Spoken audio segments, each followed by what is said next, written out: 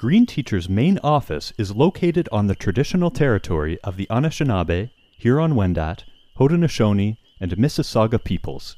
This territory is covered by the Williams Treaty. But for me, when I was thinking about how you define a forest, it could be everything from a small stick that's outside your door to a large-scale forest. Why do they matter is such an important part, and that really challenges people to think about the benefits we receive, but also the benefits they provide. And so it's biodiversity, habitat, it's climate change mitigation. Our education system has such an important role to play in creating sustainable communities and creating that conservation mindset, because that's where students and that's where young people spend the majority of their time. Testing. Hey, I'm Ian. And I'm Sophia. And welcome to Talking with Green Teachers. This is the Environmental Education Podcast, where we discuss recent developments, big ideas, and creative approaches to teaching green. In this episode, one of the things that we try to do with the Forest Literacy Framework is meet people at the age that they are. And, you're not going to go into a kindergarten to grade 2 class and talk about sustainable forest management. That's just not what is going to resonate with them. And so going in and talking about what is a forest? Oh, it's made of trees. You found animals in there. That's what's age relevant for that group. And so the Forest Literacy Framework really tries to set the foundation of what are people learning at that age and how do you connect to really talk about forest. And so we talk about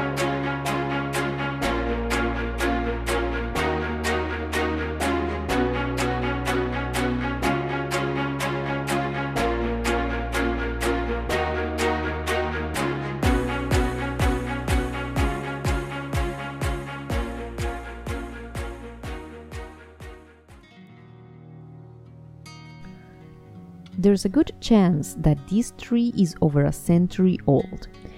For as long as anyone in the area can remember, this formidable specimen has always been here in this low, wet part of the forest. Jess Kakneviches has spent much of her time in forests, both personally and professionally. When we recorded this discussion, she was just completing a term as Vice President of Education at the Sustainable Forestry Initiative, overseeing Project Learning Tree. She joined Ian to discuss our responsibility to forests, developing a conservation mindset, and the differences between preservation and conservation. In your article in our spring 2023 issue of Green Teacher magazine, you begin with the question, what is our responsibility to forests? So there's a lot to potentially unpack there, so let's dig into it. Awesome. So it's interesting because often we think of ourselves as being separate from the environment, or we think of ourselves as being not necessarily embedded in the natural world, but we are. We inevitably are.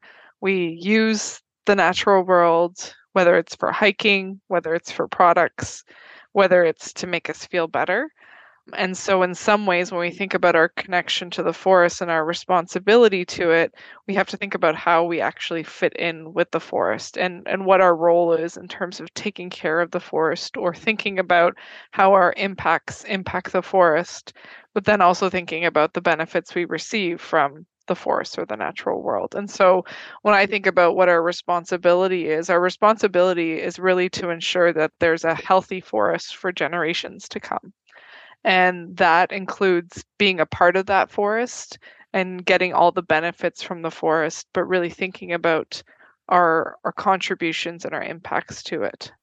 Yeah, and I think a lot of our listeners are probably quite aware of many of the benefits of forests, but you've been doing this work, you've been with PLT for 5 years. What have you found are maybe some of the under the radar benefits that maybe the average person doesn't recognize or doesn't think about? Yeah, and I would say I think one that's becoming more relevant is the benefit it has to our own health. And so whether that's mental or physical health, I know for myself, just getting outside for a walk, whether it's in a forest or my local community, makes me feel less stressed, makes me feel happier, gives me a bit more energy. And I know that those results also can show up in health impacts. And so whether that's, reduced diabetes or reduced or increased heart health. And so when we think about the benefits we receive, health and mental health is probably one of the top ones. But I think some of the other under the radar ones are actually some of the products that we can get from the forest. And so whether that's, a non-timber forest products like blueberries or mushrooms, or whether it's a timber forest product like the wood for your home or the wood for your furniture, there's a lot of things that we actually use on our everyday basis that come from the forest, and sometimes those are overlooked. Or when we think about that question around what's our responsibility, again we think about, well, we want to ensure those products or those benefits are there for generations to come. So what do we have to do to ensure that? And often that means thinking about our impact and long-term impact and daily impact that we have on the forest to ensure that we're receiving those benefits and products for decades and generations. And so, yeah, there's a lot of really amazing things and amazing connections we have with our forest. And I'm sure if you're sitting there, you're thinking, I can think of tons of things on the list that are the obvious ones, like shade and clean air and biodiversity habitat, but definitely health and products are always top of mind for me. Yeah, and I know in the article you also go through some of the global statistics about forest cover and so on. Can you just sort of briefly walk us through those, just so people can get a bit of a bigger picture beyond maybe the local forest in their own community? So when I think about the role of forests, or how forests really are a big part of our world, Canada alone has over 10% of the world's forests. And so that's a big chunk of forest cover for just one country. We also historically have one of the lowest deforestation rates over the past few decades around the world. And when we think about deforestation, it's a lot to unpack, but I often try to think of it as, the loss of forest cover. And so it's usually a conversion to something else. So that could be everything from a parking lot to agriculture.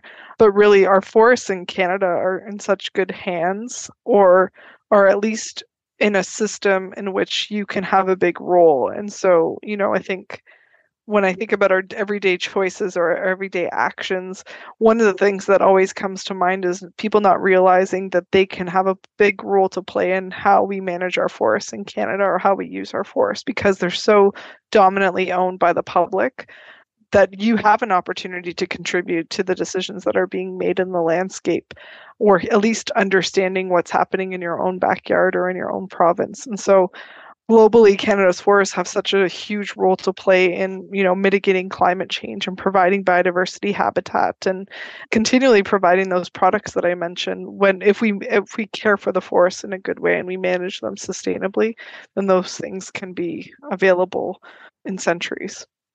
And what can the average person do to sort of be part of that process to ensure that that is sustained hereafter? Yeah, so that people might not even realize that there's opportunities for them to participate at a local level. And so much of the forest in Canada is publicly owned. And so what that means is that the government is actually responsible for managing the forest, and sustainable forest management means that people can actually contribute to or listen in to what's happening on that landscape.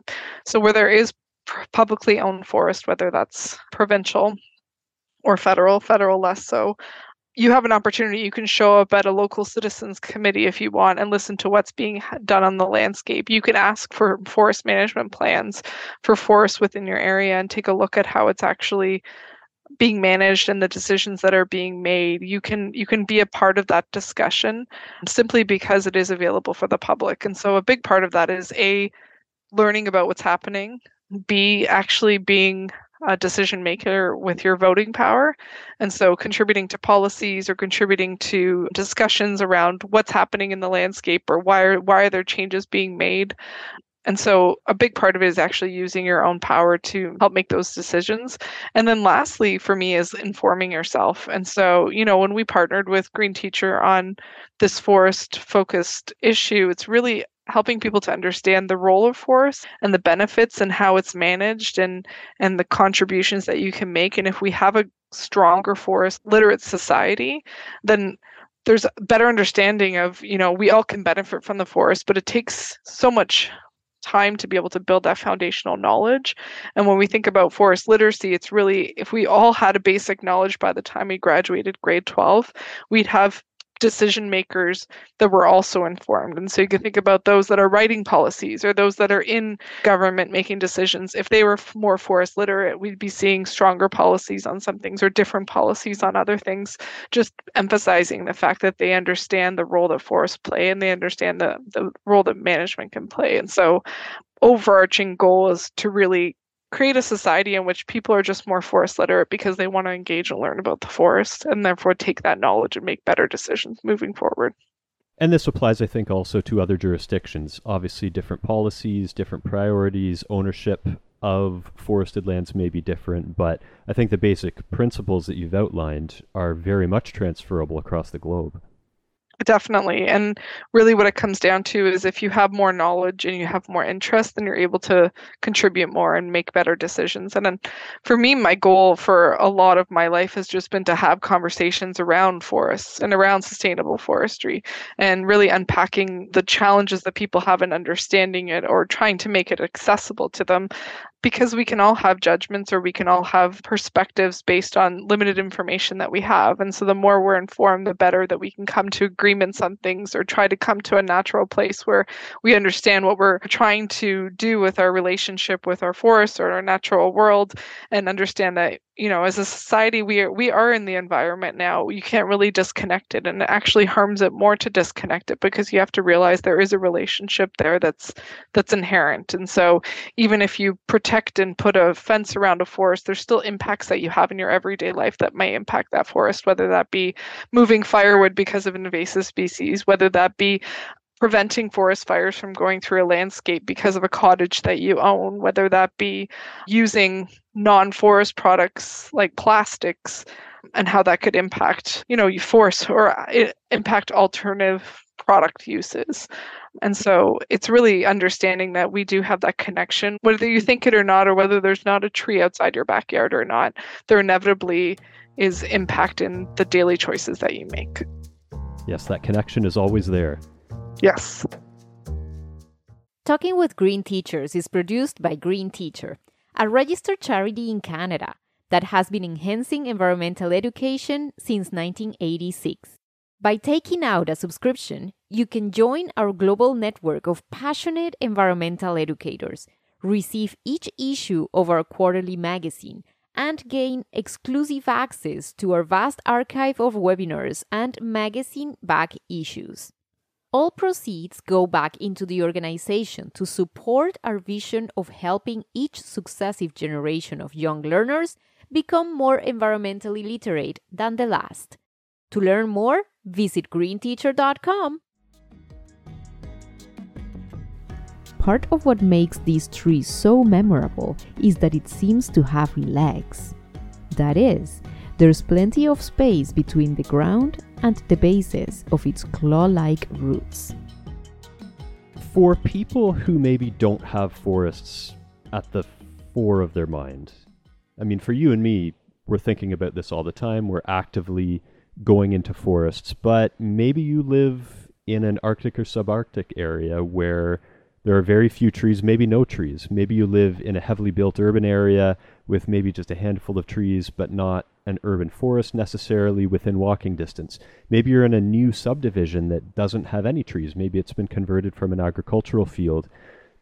For folks that don't have forests top of mind, how can educators guide them in making those personal connections? Yeah, and it's interesting. I remember I was working on something a couple of years ago where I was trying to help define what a forest was. And it's typically we think of a forest as this massive landscape with tons of trees and understory, and sometimes that can feel far away for some people, and that far away in some ways disconnects them from understanding or supporting or connecting with forests. But for me, when I was thinking about how you define a forest, it could be everything from a small stick that's outside your door to a large scale forest. I think it's what you make of it. And by approaching it like that, you also open up the opportunity for it to be more inclusive, so that if you have limitations in your own environment, you could think of it like, well, maybe this is my forest, or maybe you draw a forest, or maybe you create something out of paper that represents a forest. And what you're doing is opening up the idea that you can think about, how am I connected, or you can think about the benefits you receive. It just puts you into a different mindset. The other thing is, even just getting outside, you're still receiving benefits from forests around the world. Like, they're mitigating climate, they're contributing to clean water, they're helping with clean air. And so getting outside and just seeing what's around you and thinking about the connection to trees or thinking about the connection to forests is so critical for developing that conservation ethic long term. And so a lot of the PLT activities that we have allow you to adapt to the communities in which you live, because it's so important for it to be locally relevant. You risk really alienating communities or not being inclusive to certain communities because you feel like you have to have this gorgeous, perfect forest landscape, when in reality it might just be a leaf that you find on the ground that happens to be blowing by. And so I think it's really up to educators and up to communities to create that connection with what they have in their own communities, with a goal of, maybe there is an opportunity to create more forests in your community, but it shouldn't be a limitation to how you're learning and connecting with it on an everyday basis.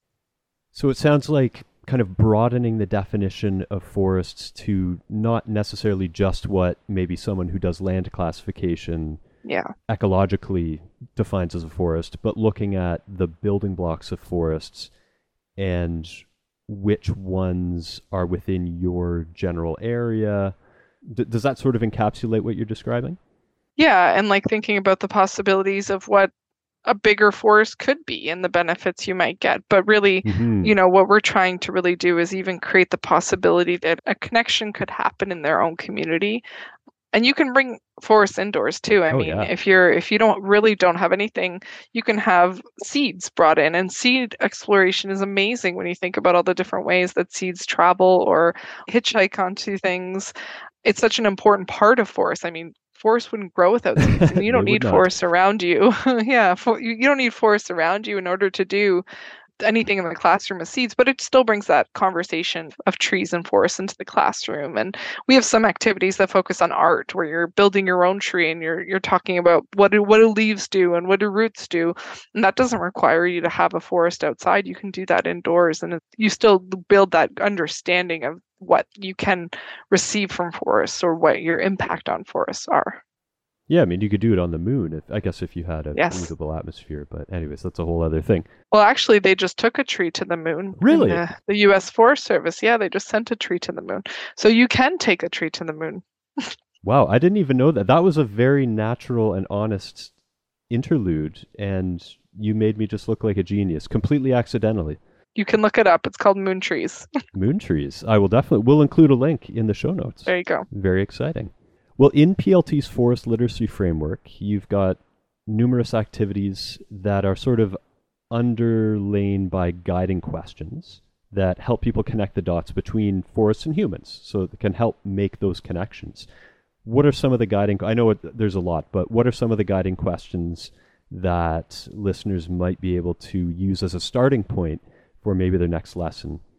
Yeah, and I think we kind of covered one of them, which is, what is a forest? Yeah, the low-hanging fruit, nature pun. Yeah, and if you really have that conversation in the classroom or do exploration, you really start to understand what is a forest. And I think one of the things that we try to do with the Forest Literacy Framework is meet people at the age that they are. And, you're not going to go into a kindergarten to grade 2 class and talk about sustainable forest management. That's just not what is going to resonate with them. And so going in and talking about, what is a forest? Oh, it's made of trees. You found animals in there. That's what's age relevant for that group. And so the Forest Literacy Framework really tries to set the foundation of, what are people learning at that age, and how do you connect to really talk about forests? And so we talk about what is a forest. We talk about what are some of the benefits we receive from forests, what is our responsibility to forests, and then also really, why do they matter? We talked about a couple benefits already, or what we're really trying to connect with forests on, but why do they matter is such an important part, and that really challenges people to think about the benefits we receive, but also the benefits they provide. And so it's biodiversity, habitat, it's climate change mitigation, it's products, it's opportunities for careers. And sometimes people don't think about that career connection. And if someone is inspired or interested in learning more about forests, they could potentially explore a green career. And when we talk about green careers, we don't necessarily mean you have to go and be a forester, and you can, but you can also go work in an environmental field or a sustainability sector and be an accountant because you grew up loving forests and understanding the environmental benefits. You want to contribute to a greater world, and therefore you use your amazing mathematical abilities and go work at a company to be able to contribute to that greater good. And so really challenging people to think about, a green job as being all encompassing of something that really is in the sustainability sector, green job sector. So those are just some of the things. And when we think about why forests matter, they really matter for people on a daily basis. And so the Forest Literacy Framework really challenges us to think about all the benefits with the goal of, by the time you're graduating grade 12, you just have a foundational knowledge of forests and why they're so awesome and what we can do for them. And you take that forward into any of your future careers, or you take that forward into your future conversations, or even in your future life planning, and apply those principles across everything that you do on an everyday basis. And again, it's about building that foundational knowledge around forests. The foundation, or for another nature pun, the roots. Yes, exactly. Terrible, terrible pun. Thank you for bearing with me on that, though. Hey, it's Ian. You might already know about our book, Teaching About Invasive Species. For those who don't, it's a collection of perspectives, programs, and hands-on activities geared toward outdoor and environmental educators. Visit greenteacher.com to order your copy. The color of the bark also catches people's attention. To some, it's grayish. To others, yellow. To others still, silver. In reality, it's somehow all of these colors at once. So we've covered our responsibility to forests, making personal connections. How do we take the next step to fostering a conservation mindset? Because that's ever critical. Lots of pressures on forests in different parts of the world. Conservation is important. You need the knowledge about forests to get there, but how do we take that next step? Yeah, when I think of the word conservation, I remember a couple of years ago, someone had said to me, the difference between preservation and conservation is that conservation people are in the landscape. And I think that is what is so important about how we grow as a society, is understanding that connection between us and the natural world, and understanding that our personal daily choices have an impact on the environment, have an impact on how we use natural resources. And so when I think about fostering that conservation mindset, I think about actually making time for those conversations in the classroom and in communities. And that really means you might need help with resources, or you might need help with how to implement activities in the classroom, but challenging young people to think about their daily choices, or challenging young people to think about their connection to nature, inevitably builds that long-term conservation mindset for what are the choices I can make? What are the careers that I can find that help to contribute to a more sustainable world? And so a lot of the PLT activities that we have challenge people to really think that way, but also develop the skills that are needed to be successful. And so some of the activities that we have really challenge young people to think about their own student voice. And so it might be developing a poster about something that's critical for them in their community. It might be about bringing their teammates together, their student groups together, to talk about different perspectives of sustainable forest management. And I think developing those really important skills lead to those future careers where people are, representing important stakeholders in decision making, or are writing articles about sustainable forest management, is building that foundational knowledge. And so I think it starts in the classroom. I think that inevitably our education system has such an important role to play in creating sustainable communities and creating that conservation mindset, because that's where students and that's where young people spend the majority of their time.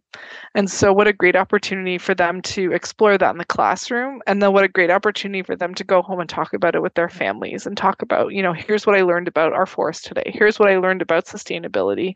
Here's what I learned about something that I can do in my own community to make a difference. And we found that, having something around student action also leads to that long-term conservation mindset.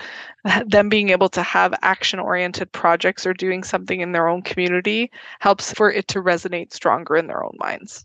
And is there any messaging that's either especially helpful or even especially unhelpful when talking about forest action? Because that can be a bit of a tricky tightrope to walk, because on one hand, you're teaching people how to think as opposed to what to think, and the end goal isn't just to create advocates, but at the same time, preserving forests is so beneficial to us. It's part of the world outside the classroom.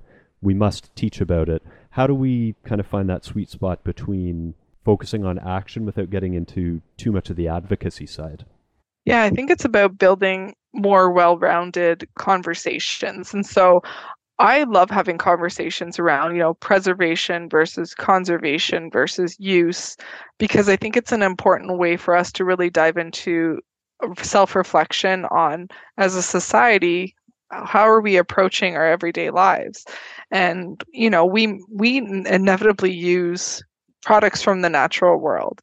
And so whether that's building your home, whether that's driving your car, like there's things that we draw on from the natural world. But if we can think about, well, what are some of the better choices that we can make? Having a conversation around that allows you to think about how we connect with forests a bit different. And I always think of forestry as a really interesting opportunity for us to go, okay, well, let's say we were going to build a house. What do we think is the best material? Well, wood maybe because it actually grows back versus, let's say, metal or concrete. Okay, well, if we were going to use wood, then how would you want it to be managed? Well, I want to make sure that animals are cared for. I want to make sure that Indigenous perspectives are considered when we're managing our forests. I definitely want to make sure that we're replanting anything that we cut. I want to make sure that we're thinking about the water and the impact that it can have on fish.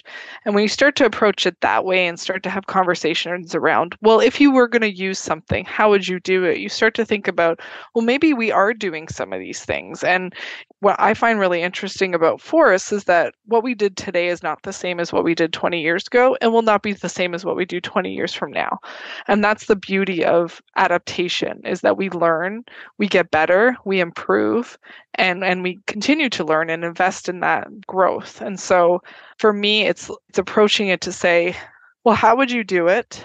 Maybe we could do it better, finding common ground and having a conversation around, okay, well, now what can you do as a citizen? What can you do with your voting power? What can you do? Get into a great career. You really want to make a difference? Did you know that you could probably go be a forester and apply all these amazing passions that you have for sustainability in the actual landscape? And so understanding that you can choose a career in which you really create that change is what I would love more conversations in the classroom to look like. So what can we do about it? What can you do about it long term? Definitely some very exciting possibilities there. Hi there. You might recognize my voice from such podcasts as the one you're listening to right now. Speaking of podcasts, Green Teacher is involved in another one. It's called Earthy Chats, and you know what? How about I let my co-host, Jade Harvey-Barrell, tell you the rest? Take it away, Jade. Thanks, Ian. Hello, all. Indeed, we'd love for you to join us for Earthy Chats, our new podcast where we've come together to spend time picking the brains of the brightest and best in environmental education. Like busy bees, we'll be cross-pollinating ideas across our range of interests and knowledge bases to give you the inside scoop on what's new, who's doing it, and how you can do it too. All of the experts featured on the show have resources available Canada-wide in the Outdoor Learning Store. That's Canada's non-profit outdoor resource store. You can check out the range of educator and student resources available at www.outdoorlearningstore.ca. So, whether you're a teacher, educator, parent, or just a general nature geek, there'll be something for you to sink your teeth into. Did I cover everything there, Ian? Definitely. Thanks, Jade. So yeah, Earthy Chats. Check it out on your favorite podcast app.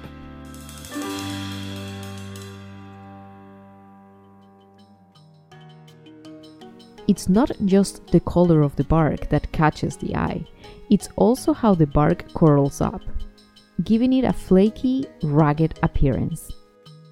So a fun question before we wrap up. A lot of people talk about spirit animals, but do you have a spirit tree? And I'll expand this to really any woody plant. So it could be a shrub, it could be a woody vine. Do you have a spirit woody plant? That sounds a bit strange, but anyways, what have you got? I definitely do. And, I always say if people ask me what my favorite tree is, mine is a yellow birch. I think they are beautiful. They have a wonderful gold colored bark. They're not found in large quantities, so in some ways they're unique. And a yellow birch requires disturbance for it to grow. And for me, it's like, creating change allows people to grow. And yellow birch seeds need disturbance for their seeds to actually grow. And when they do, they actually, if you ever go in the forest, you'll see these yellow birches where it almost looks like there's a tunnel underneath it because they grew on top of a log, because that was the disturbance. And then the log decayed, and now they're just kind of hanging out in the air with their legs wide open. And for me, it was always this really unique tree that really faced a lot of adversity and needed a little bit of push to grow, but then it thrived and became this really unique creature in the forest. And so that's definitely my spirit tree. And then I love the smell of the twigs because they smell like peppermint. Yes. And so you can use it to freshen your breath if you really wanted to. But it's just a beautiful tree and it's very unique. Yep, love the yellow birch, and I've always remembered yellow birch because one of the first ones I was introduced to when I was learning about them, it was growing on a nursing log, just as you've described, and the person who was pointing it out said, "Look, it is a perched birch." Yeah, they're great trees, and I'm very, very fond of them. So what else is happening in the PLT realm these days? Yeah, so we are excited because for those who may not know, we've been working on the US side of things for about 40 years, over 40 years, and we've just been starting to grow some of our education work in Canada. And so we're excited to start bringing some of the award-winning resources to Canada and start to deliver some professional development for educators to be able to implement and use these activities. And so with the ultimate goal of really trying to create a more forest literate society, we're also trying to create the tools and resources that educators need to bring those conversations into the classroom. And so we're really excited about some of the resources and some of the forest literacy training that we're developing. And all of that's connecting to our work in career pathways. And so I talk a lot about inspiring young people to consider a green career, because even for myself, I did not know that green careers were possible growing up. And, maybe if I had known earlier, who knows where my career would have gone. But having those conversations in the classroom is so important. So we have resources and supports to do that in the classroom, and then provide work experiences and mentorship to be able to grow that green career pathway. So so I would say for us, check out our PLT resources and educator resources as we're bringing them to Canada. And for those in the US, they're available, and to check them out on plt.org.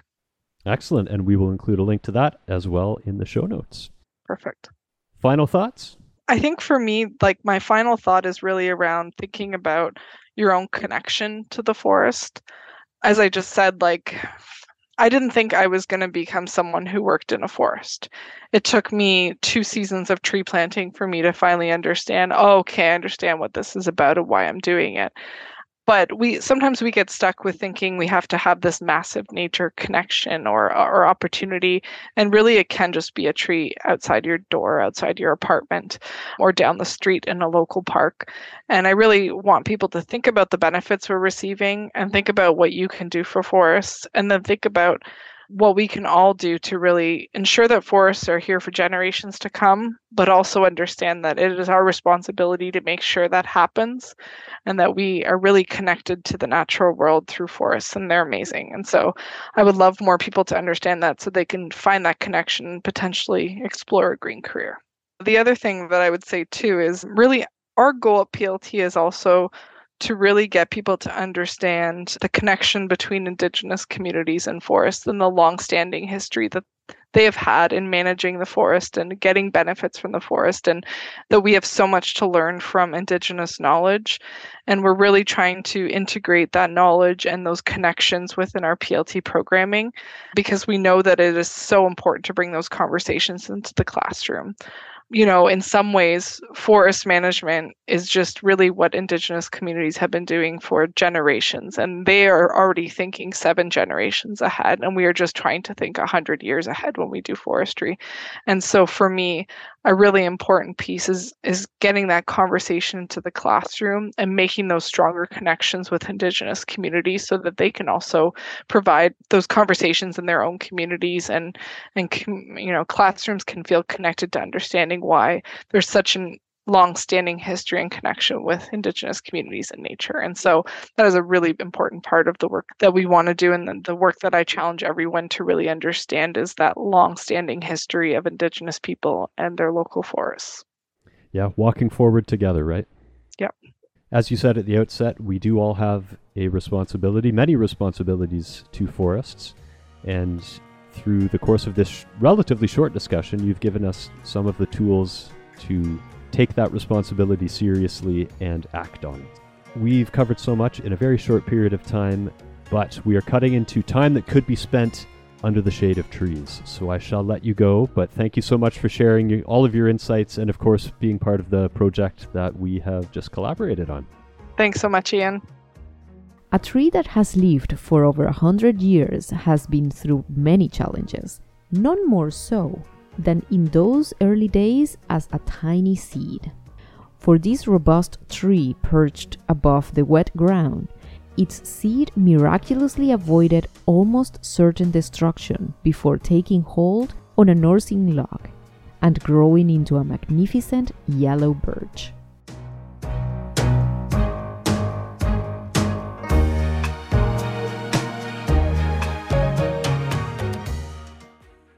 Talking with Green Teachers is co-hosted by Ian Shanahan and me, Sofia Vargas-Nesi. Ian is the show's writer and editor. Logo design is by Devin Terrien. Subscribe on Apple Podcasts or iTunes to get instant access to each new episode. If you really like the show, give us a rating too. We can also be found wherever you get your podcasts. Thanks for joining us in this episode. We'll chat again soon.